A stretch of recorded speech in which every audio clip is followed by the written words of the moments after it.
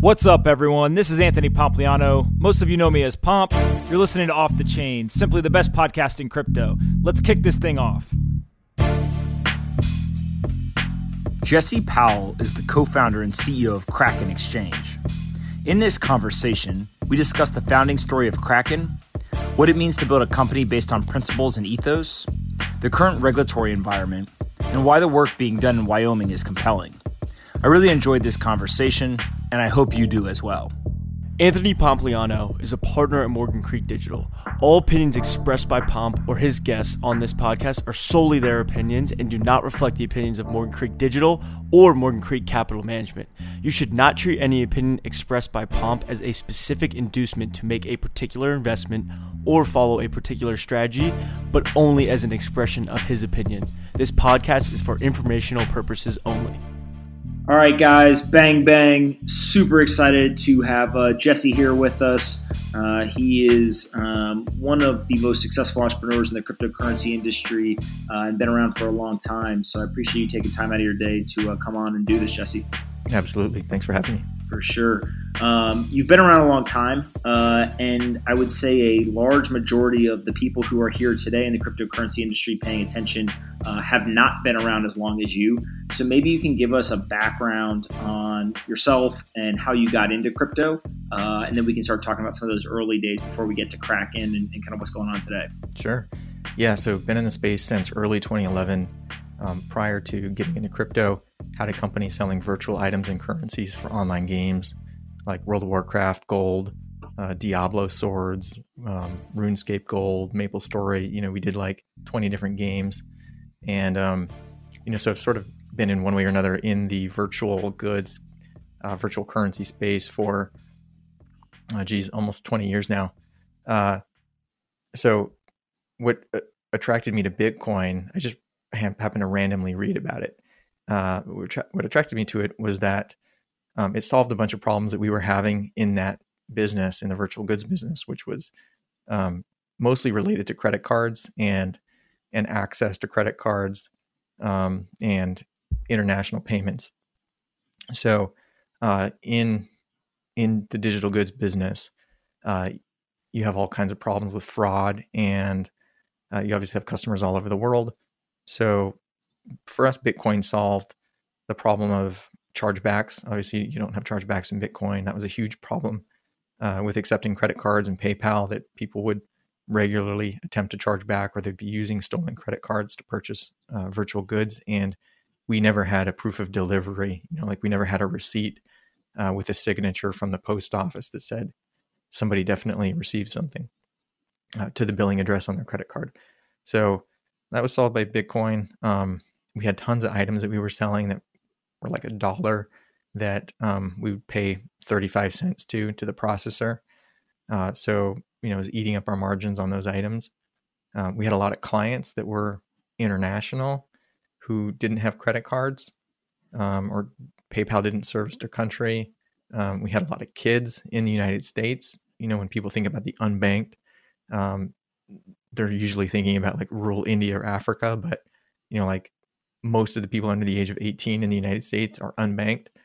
And that was a big segment of our clients who, they'd have to borrow their parents' credit card, or we'd have kids like mailing us an envelope full of cash and like pennies and quarters and stuff. And by the time it would get to us, like half the money would be gone because it had fallen out of the envelope. And then we had suppliers who were actually selling us the items in China and Eastern Europe, who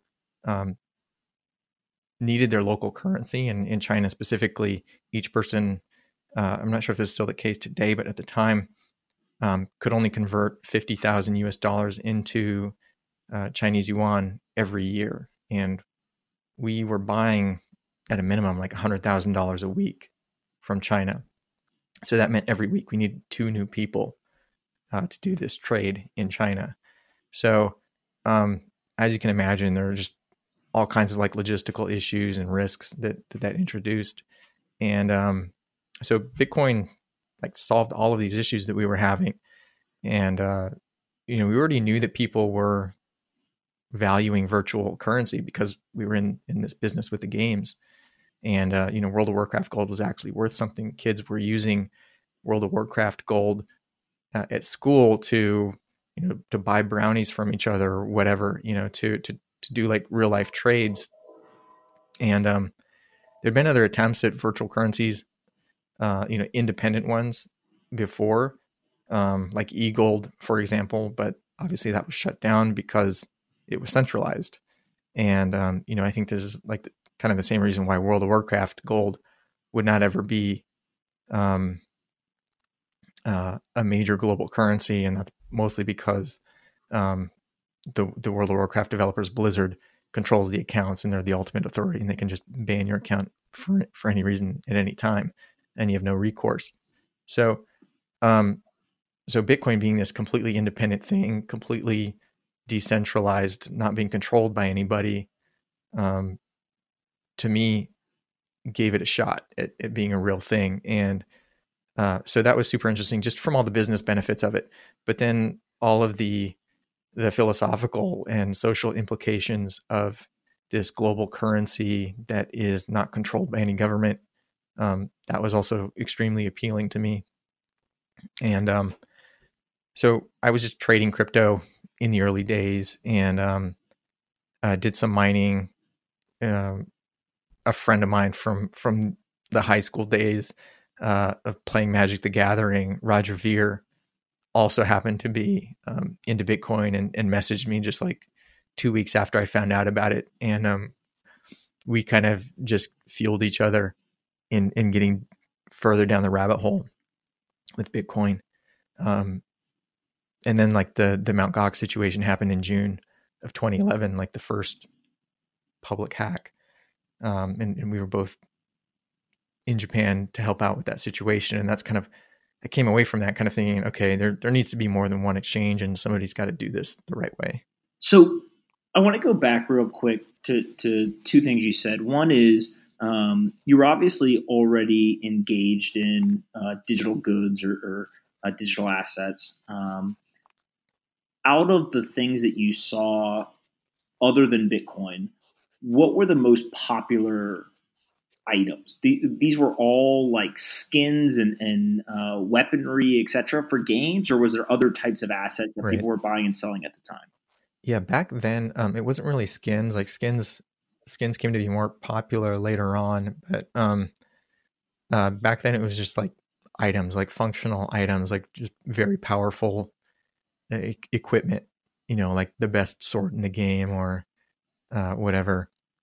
In some games, you could buy land. So like in Ultima Online, or you could have like a castle that took up like a finite piece of land, and you could sell that for a few $1,000s potentially.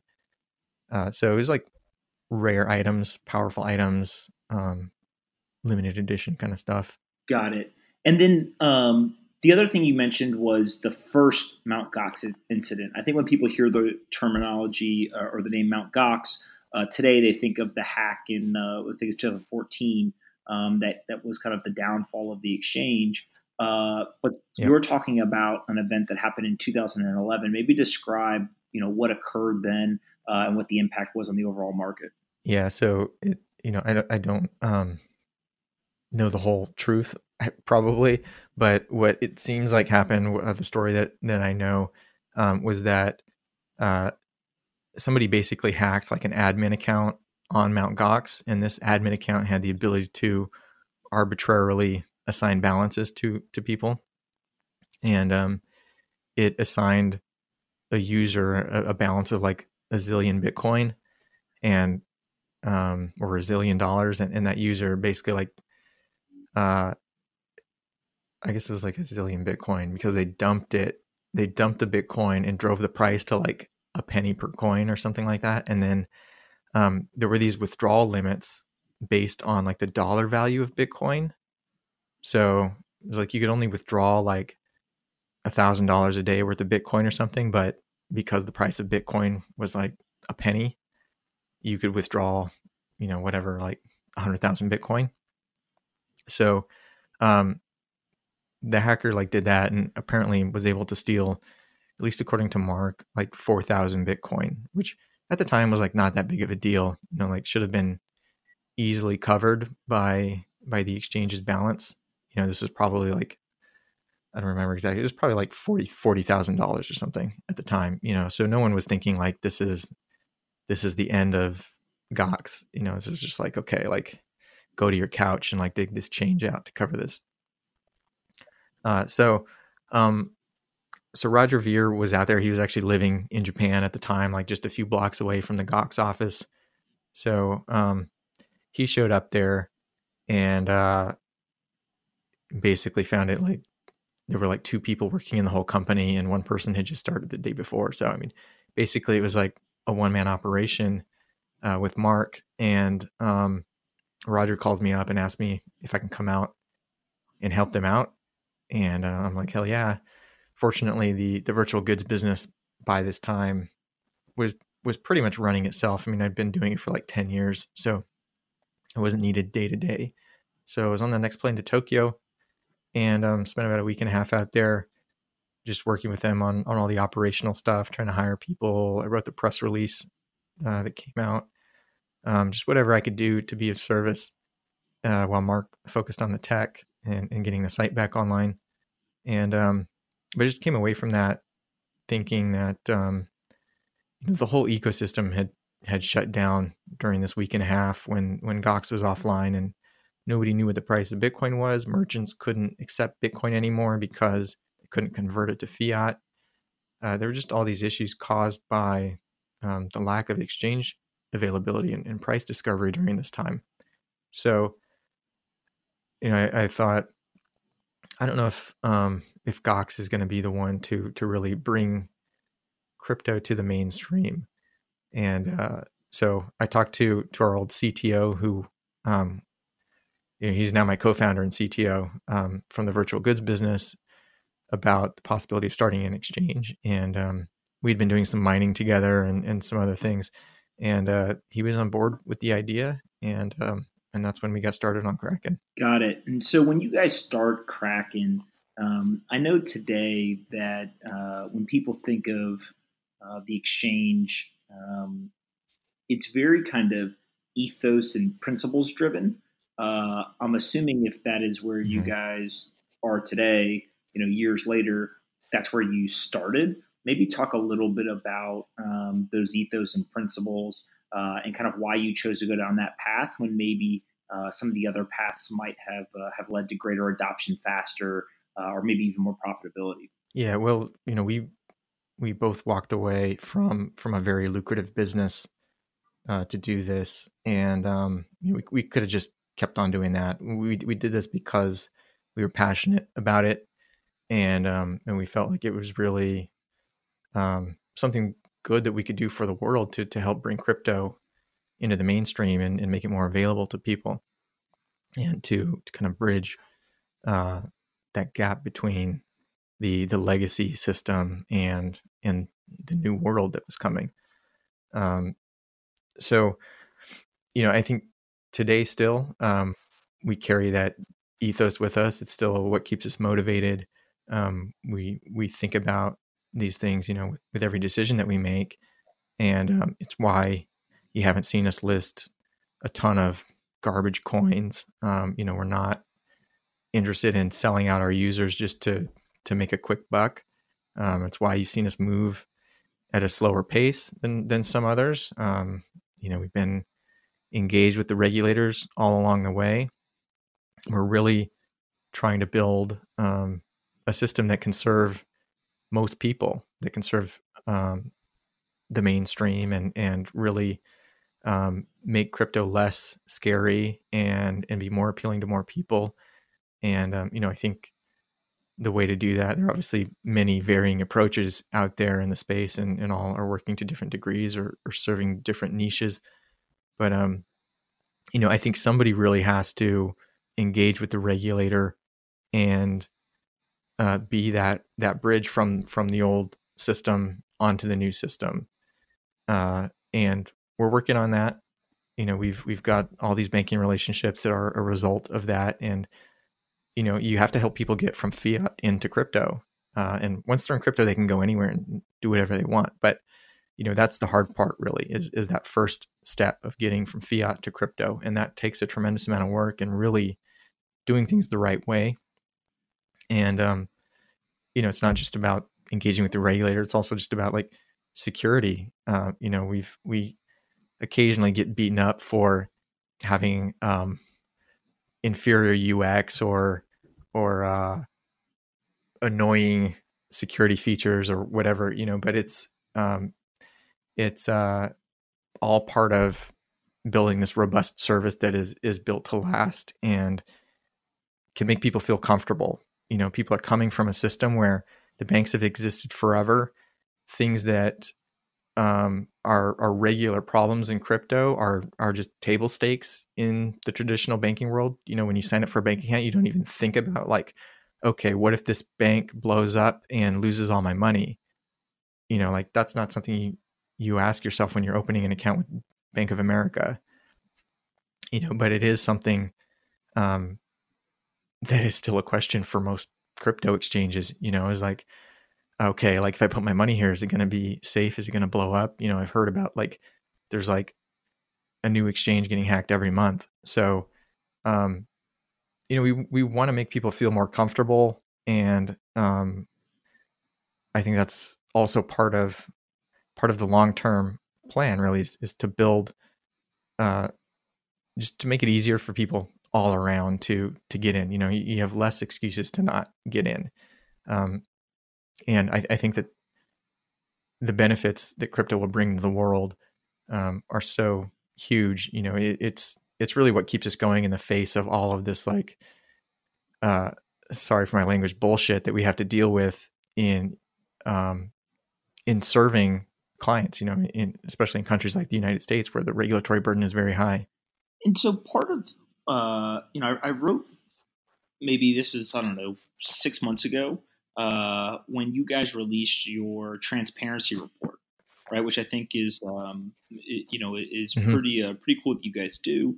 And in that report, there's all kinds of things that you share, but one of them is around this regulatory burden, right? And kind of how many subpoenas or information requests that you guys are getting from regulators, and just kind of how that puts a strain on the business, on your internal resources, and how it can be a distraction.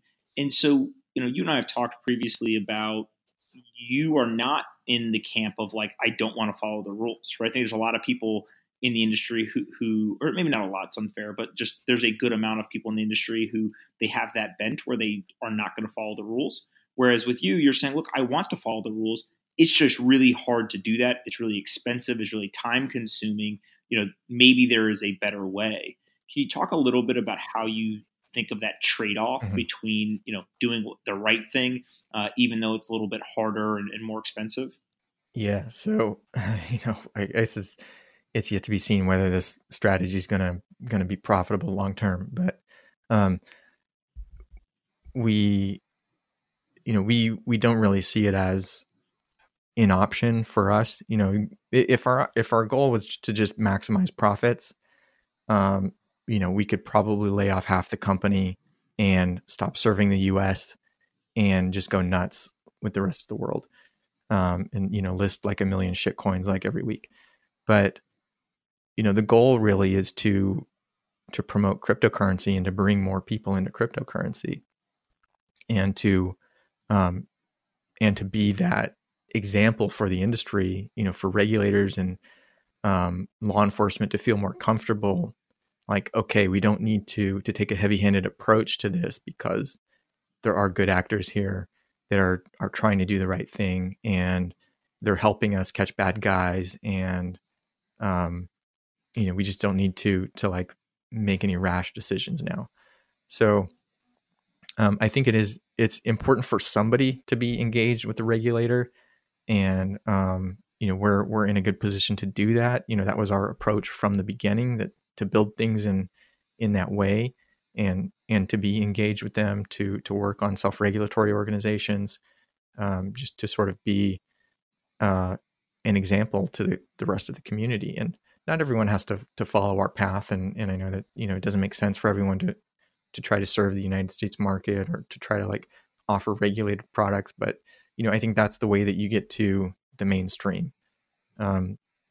So, for us, we have tried to have a balanced approach to regulation. I think, you saw us leave New York when the bit license was introduced.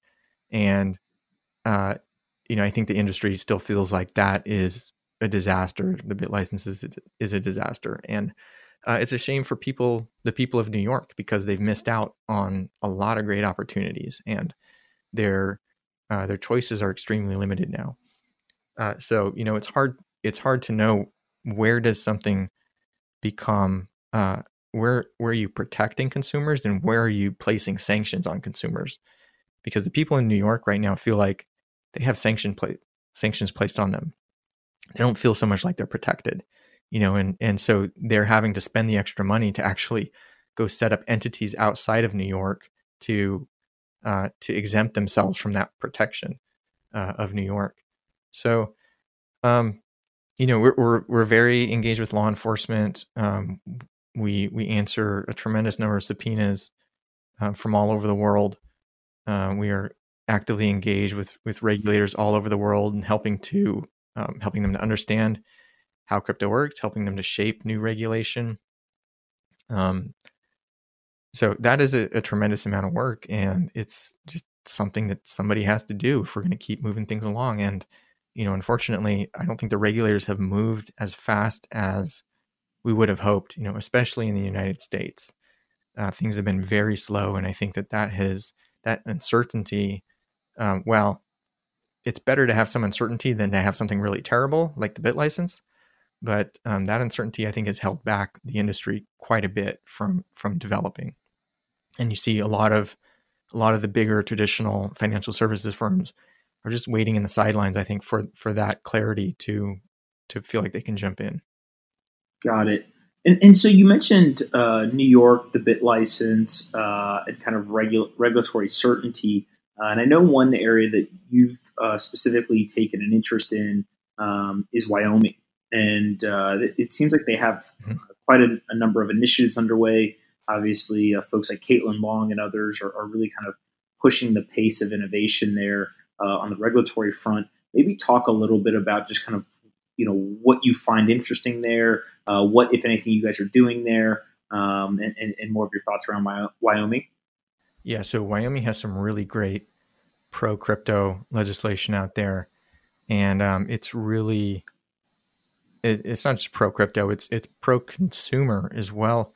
It makes it explicitly legal to operate a crypto company there. It makes it explicitly clear that you don't need a money transmitter license to provide crypto services there. It makes it clear that as a developer of open source software, you are not liable for what people do with your software. So there's all kinds of great stuff in there that I hope that we'll see replicated in other states and at the federal level. Something that we're most interested in there is a new kind of financial institution that basically will sort of give us the powers of a bank there, a full reserve bank. So this is something that New York actually misses out on. I think the New York legislation actually enables fractional reserve banking and fractional reserve custody of things, including securities. So this is something that Wyoming doesn't allow explicitly. And so I think consumers are actually better protected in Wyoming. And so I think Wyoming is going to be a great place for consumers to locate themselves and for businesses to locate themselves, because the law there is actually very favorable to both sides. It allows, it protects the consumer sufficiently, and I think it gives the businesses the freedom to offer the products that they want to offer. So I think we're going to see a lot more cool stuff happening in Wyoming. There is a hackathon and a conference there in September, right before Crypto Springs. So hopefully we get a lot of people out there for that. So I think we're going to start to see just a lot of cool stuff coming out of Wyoming. And we're already starting to see some other states copy some of the stuff that Wyoming has done, which is great. Absolutely. Yeah, it's pretty impressive to watch not only kind of, I think, the quality of the work that's being done there, but also just the speed at which it's getting done. It seems like every week or every other week, something new is getting passed and just a lot of progress being made, which is pretty cool to watch. Yeah. Speaking of, It's really amazing how fast they're moving there, and they clearly have their residents' interest in mind. It's not like a crazy political horse trading operation, where you've got to woo somebody and you got to like donate to their campaign and all this stuff, to like get things done that are just good for people. They're out in front of it, and it's awesome. I've never seen government work like this before. These guys are great. absolutely. Speaking of kind of progress, you guys have started to or have continued to increase the offerings that you guys provide. So maybe you can talk a little bit of outside just the core exchange business, some of the futures trading, the OTC, et cetera, that you guys have moved into over the years. Yeah. So spot trading was our core product. We've had margin trading since the very early days as well, which might be the only margin trading available to the U.S. right now. We acquired crypto facilities last year, which gave us futures trading outside of the United States. So in just about everywhere else in the world, you can trade crypto futures. We do have OTC. We've had that for quite a while. That business has been growing really strongly. And we have Crypto Watch, which is a multi-exchange, multi-market portfolio manager and trading interface and charting platform. So you can, for all the top markets, you can pretty much see all your data there and manage your portfolio and make trades through one interface. Got it. And how do you view kind of the future evolution of the product, right? I think that you guys have been prudent in the pace at which you've added new assets.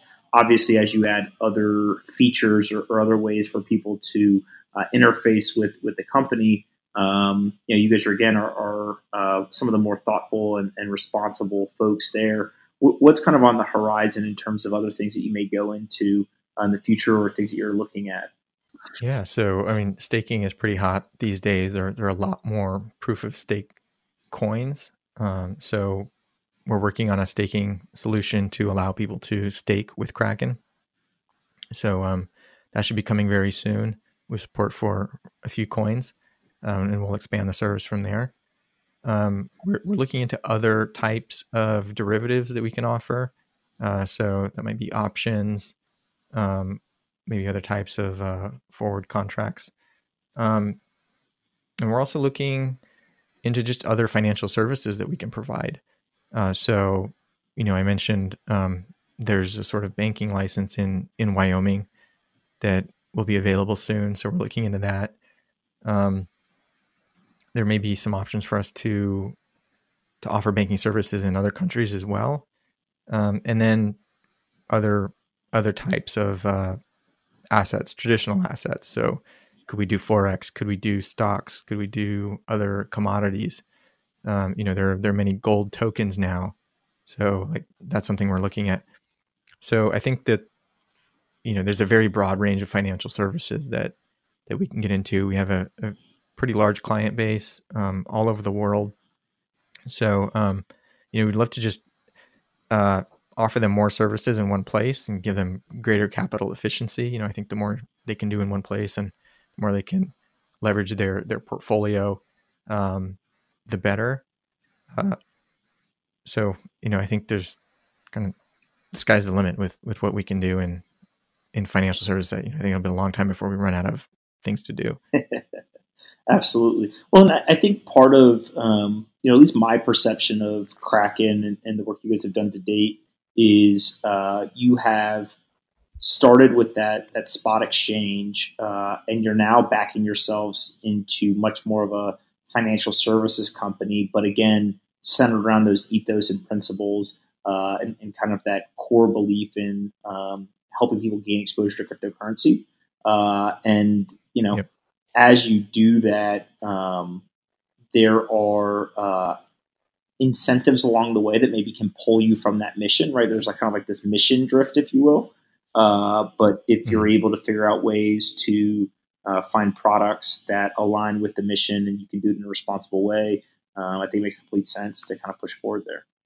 Yeah, actually, we have a lot of clients who never traded anything before crypto and who have started trading crypto and then have gotten interested in trading other things. So I think that it's kind of a natural progression for them just to get into more asset classes. Maybe 99% of their net worth is in Bitcoin and they feel like they should have some exposure to stocks or something else. So I think that there are all these synergies in having a broader asset selection for people. Got it. And so, look, you are one of the first people in the grand scheme of things to be involved in the Bitcoin and cryptocurrency industry, going all the way back to about 2011.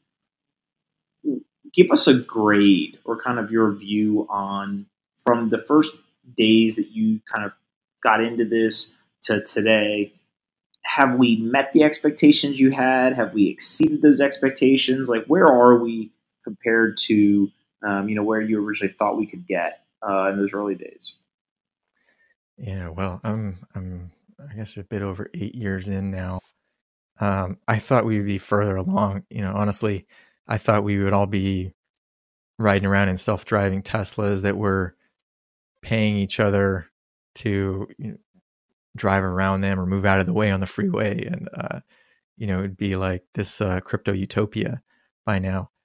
But I guess things move a lot more slowly in real life than I imagined that they would. But I guess that's, it's the case for everything. Not people in the world still don't have smartphones. So, I guess it's going to be a 20 plus year story for crypto before we really start to see like, majority penetration. So, I think we could be further along. I think, like I said earlier, the regulatory piece is something that's been holding us back. And it's not just at the regulator level, it's kind of trickles down as well to the banks. And because the banks are uncertain about the regulator's position, the banks aren't banking crypto companies, and that creates a lot of friction as well. You see, there's just a case in the news recently about a crypto company that was having serious banking problems, not able to get a legit bank account. And so they used this like very shady third-party payment processor who ended up like being under investigation by numerous countries apparently and having a bunch of money confiscated by governments. So, it's kind of this like in some areas it has driven some people into these like back alley deals to get stuff done, when if it were appropriately regulated, it could just be done totally out in the open and be frictionless. But, some people are still like forced into doing like really crazy things to get crypto. So, I think that's been holding us back. We like Japan as an example, we actually invested a lot of time into shaping the regulation there.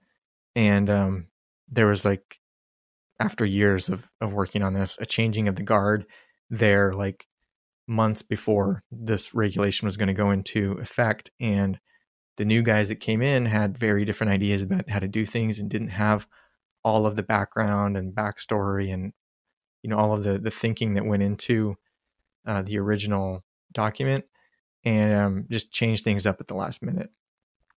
And, that kind of threw a wrench into things there. And then you saw numerous Japanese exchanges get hacked shortly following the introduction of the license, and the regulator then just tightened the screws even more each time. So, I think these kinds of things happening in the space are obviously terrible, and the regulators react to them and things just get worse. And where things get worse, people tend to look for the easier path, and they might go to sketchier options that are more convenient to them. So anyway, I think I'm kind of getting off topic here, but I think we could be a lot further along if things had gone differently with regulation, if we had had more clarity, if we had had better regulation, if we had had regulators that understood the real risks versus the perceived risks, and understood what they can actually control versus what they can't control. And, I think it's still going to be a while there. I think regulators are still getting their head around what can they actually control and what is just futile, to attempt to control.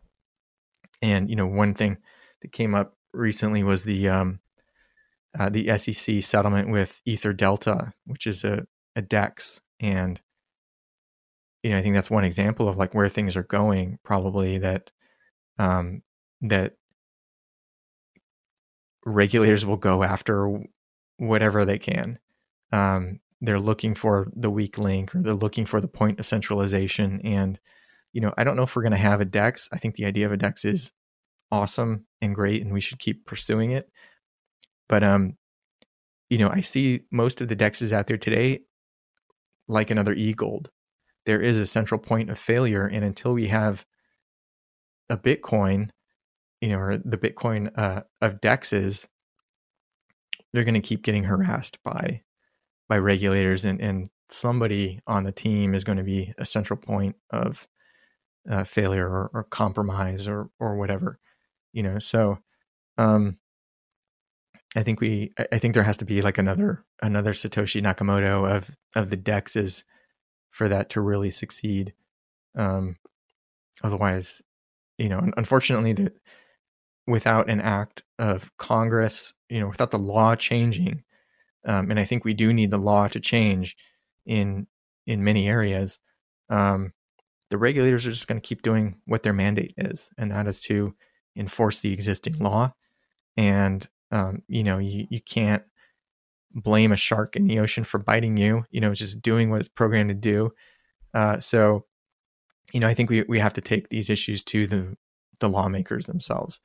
And I think that's how we're going to get further along. I think we also have to be careful about bad regulation being introduced, and we have to do everything we can to block that, because there are rent-seeking businesses out there that would try to convince the regulator or to convince the lawmakers that all DEXs are evil, or every market needs to have market surveillance software that is sold by us, or needs to have AML policies that can only be served by our software, or whatever. So there are people out there actively trying to shape the regulation to build a moat around their business, or to further promote their business use case. So the people that actually care about this space developing in a positive way that isn't just captured by like 5 big banks are the only ones regulated and allowed to do it, we have to be very careful about the law changing for the worse. I think it's better to have uncertainty than it is to have terrible law that basically just makes things worse for consumers. So that's always at the forefront of my mind, and it's something that we're constantly dealing with, because there are these incumbent interests, and there are these rent-seeking businesses that are trying to have the law shaped for their benefit, and not for the consumer's benefit, and not for crypto's benefit, but for the benefit of their shareholders. So my co-founder and I got into this business to bring crypto to the world, not strictly to benefit our shareholders. Well, I think we can accomplish both. The first mission really is to serve the crypto community and the community that doesn't yet have crypto. And it's a real bummer to see people working against that mission for their own business interests. But I mean, this is the nature of business, I suppose, is that they lobby for what's in their own interest, and they try to use the government to give them a moat. There's this concept of regulatory capture. So we just have to be aware of that, and it's going to take everybody to keep their eyes on things and to keep an eye on their local government to make sure nobody's doing anything dumb. Got it. And so as you look out, where do you think the best use of the community's time, energy, and resources is spent? Right. When a lot of times I have people who they direct message me on Twitter, they email me, and they say, "Hey, I have X or Y skill set. I'm really excited about the cryptocurrency industry. I would love to get involved in some way. Where should I begin to look, or what areas do you think are interesting?" If someone was to ask you that, where would you kind of point them, or where do you think those areas of growth are that would be interesting to folks? I guess it depends on the skill set the person has, but there are a huge number of crypto companies out there that are hiring. So I would strongly encourage anyone interested in crypto who's not already working in crypto to try to find a job in crypto and use their skills toward some project that's already ongoing. If they feel like they've got an entrepreneurial spirit and they want to just do something on their own, there's just so much out there that one could possibly do. I think it would be great to see more outreach in the undeveloped world, or these countries which are having like massive currency problems. But I recognize also you may need to really have boots on the ground there to be effective, and you may need to know the culture and the language. I think that there's really interesting stuff happening with on-chain scaling, with cross-chain transactions. I think DEXs are super interesting. So I think there's all this DeFi stuff, this decentralized finance stuff, that is really going to be a huge part of the next 10 years. I think we're going to see a lot of things that traditional finance has done on pieces of paper be done in smart contracts. And I think you're going to see like the tokenization of all sorts of assets. And once you have, let's say your house tokenized, you may not have a big market for trading your house. There may not be a lot of people actively wanting to buy and sell your house. But once your house is tokenized, as long as someone is willing to give you credit for that or take it as collateral in a contract, I mean, now you can leverage your house to engage with these DeFi products. You could leverage your house for margin trading. Not that I would recommend that, but there's all sorts of things that you can do once more of the world becomes tokenized. So I think that's super exciting too. I don't know. I think you could even try to teach a class at your local college or high school or something. I think that would be a great use of time and a great benefit to a lot of people too. So the space is so broad. I mean, there's almost anything, any interest anyone can explore in crypto. I think that's a very fair answer. Before I wrap up, I usually ask a rapid fire set of questions. What do you think is the most important company in crypto other than Kraken? I would say Coin Center, or I would say Chain Code Labs. And these aren't really companies, so I don't know if these count, but I think they're both contributing a lot to the furtherance and development of crypto.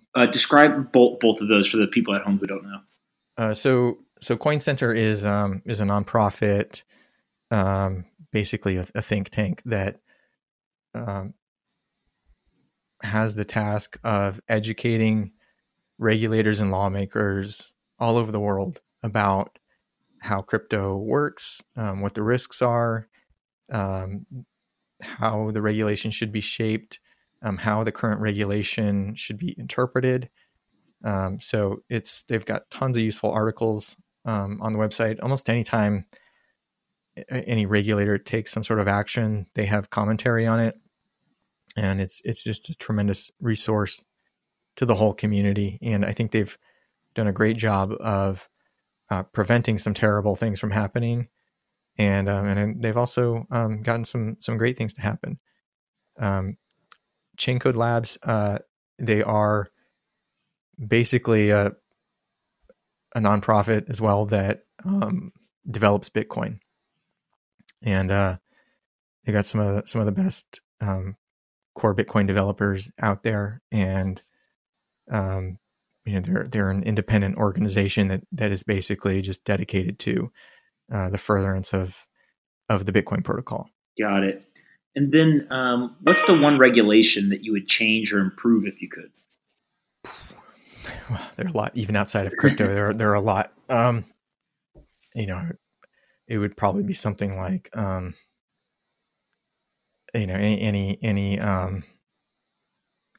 any act that is consensual and does not have a victim other than yourself ought to be legal, and that would probably, free up prison space by like 80%. But inside of crypto, I would say, the one thing that's impacting most people in the United States right now is this, the accreditation requirement to invest in a startup stage company. So right now you basically have to be a millionaire to invest in a startup. And I would love to see some change to that so that there's some way for people to qualify themselves into being able to invest. So maybe it's some sort of test, or there's some other, maybe there's like just a cap, like maybe you can only invest $5,000 a year or whatever.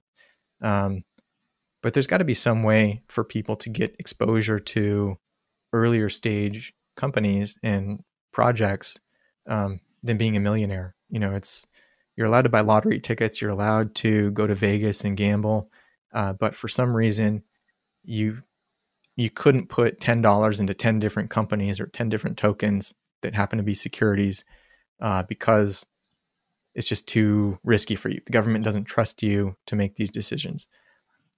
So, again, back to my comment about sanctions in New York, this feels like sanctions on poor people.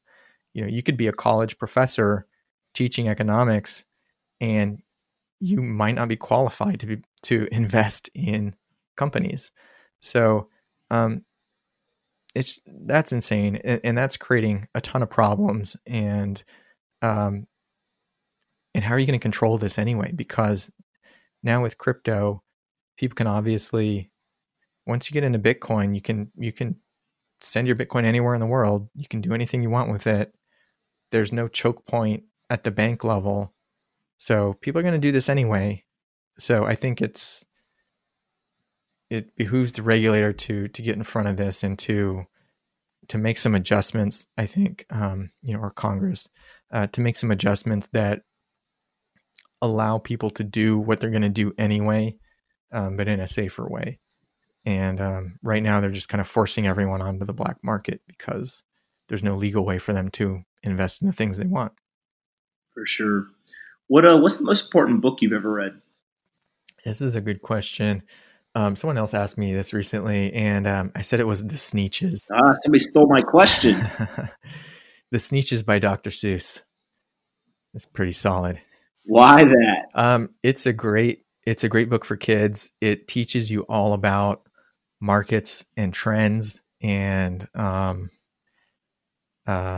don't know if you've read it, but basically there's this there are these creatures called the Sneetches, and there develops this fad of like putting a star tattoo on your belly, and this guy shows up with this machine to do it, and he's charging everyone, and then something like 75% of the Sneetches have the star, and now it's not cool anymore. What's cool is not having a star.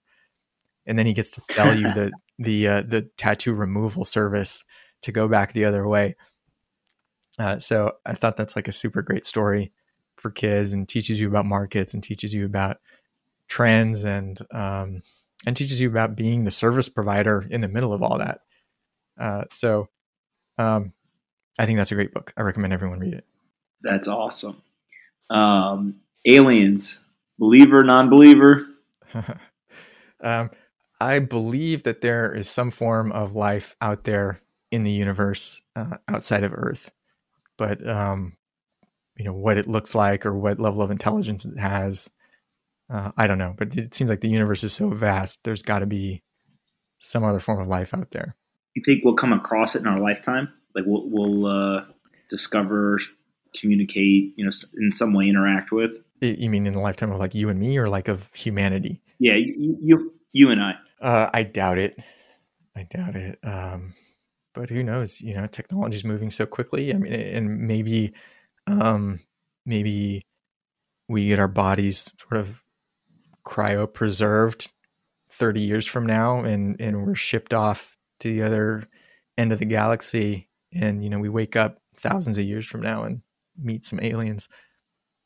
But yeah, I don't know. Could be a random thing. Maybe they're out there watching us and just waiting for the right time to come check us out. In Star Trek, there's this concept of the prime directive, and normally they don't even let themselves be known to planets or races that have not discovered warp drive technology yet. So they're like out there observing and waiting just for some point where they become evolved enough that they want to interact with them. So that could be happening. Yeah, I think you're onto something. It is likely that there is life, and we'll see if we come across it before we see our death. I end each podcast with allowing the guest to ask me one question. Any question you have for me? What is besides Bitcoin and Ether, are there any coins that you are pumped about? No. I am, I'm probably a little weird in that I am more on the side of deep conviction in a small number of investments than I am in kind of look at the potential of all of this stuff. And the reason why is, I think, twofold. One, I just happen to have a very deep personal belief in Bitcoin, what it stands for, the value it brings, and kind of the future, how kind of the future unfolds or evolves. So I think that's one. And the second thing is I am probably in the camp where not everything that is being built, but a lot of the core functionality of some of these newer tokens are likely to end up on a smaller subset of winners. So I'm not even going as far as saying there will only be one winner, but let's call it, 10 or less main chains that a lot of these features end up getting incorporated into. And so if you look at the 2,000-3,000 different coins that are out there, a lot of it's probably just going to be zeros and worthless. And then some of it will be like R&D for those eventual winners. I think that the big question to me, what I'm actively spending time on now, is if I have deep conviction on Bitcoin specifically, what are the 3 to 5 others that I get excited about and think have potential to be, one of 10, let's call it, or less that end up being global winners. So I don't have an answer yet, but it's something that I'm kind of going through as an exercise now. Yeah, I tend to agree with you on that. There's a lot of competition for the same use case. And in some cases you have the more adoption of the inferior technology. So it'll be interesting to see how it ultimately plays out. But yeah, I agree. There's generally not a reason to have 50 chains all doing the same thing, only slightly different. So yeah, I think we'll probably, I tend to agree with you on that we'll see a fewer number of tokens emerge, at least for these kind of global use cases. And then I think we'll see, of course, all sorts of tokens on top of these networks. Yeah, and I think the other piece for me is I say that, and then I'm always like careful to caveat. I actually encourage the experimentation today. So I'm not one of these people who's like, oh, everyone should stop working on everything else and go work on the 5 chains I think are going to win. I actually think it's a evolutionary process. So like we need thousands of different projects and experiments to go. And then we kind of whittle it down over time. And that time period may be 5, 10, maybe even 20 years. Right. But I tend to come at it from like let's encourage the experimentation today. Let's figure out what works, what doesn't work. And then the kind of strongest, best value, right? You can define value in a whole bunch of different ways, but kind of utility to the people who want to use it will end up not only sustaining, but actually thriving over time. Yeah, absolutely. I think it's great to have all this experimentation, and it's cool that it's just this open laboratory and you can see what everyone's working on. And I think the pace of this is just going to increase as more people in the world start to understand crypto, and there are more universities offering crypto courses, and it becomes more just a part of, everyone in a computer science program's curriculum, to take some crypto classes. So I think it's going to continue to blow up, and I think it's awesome.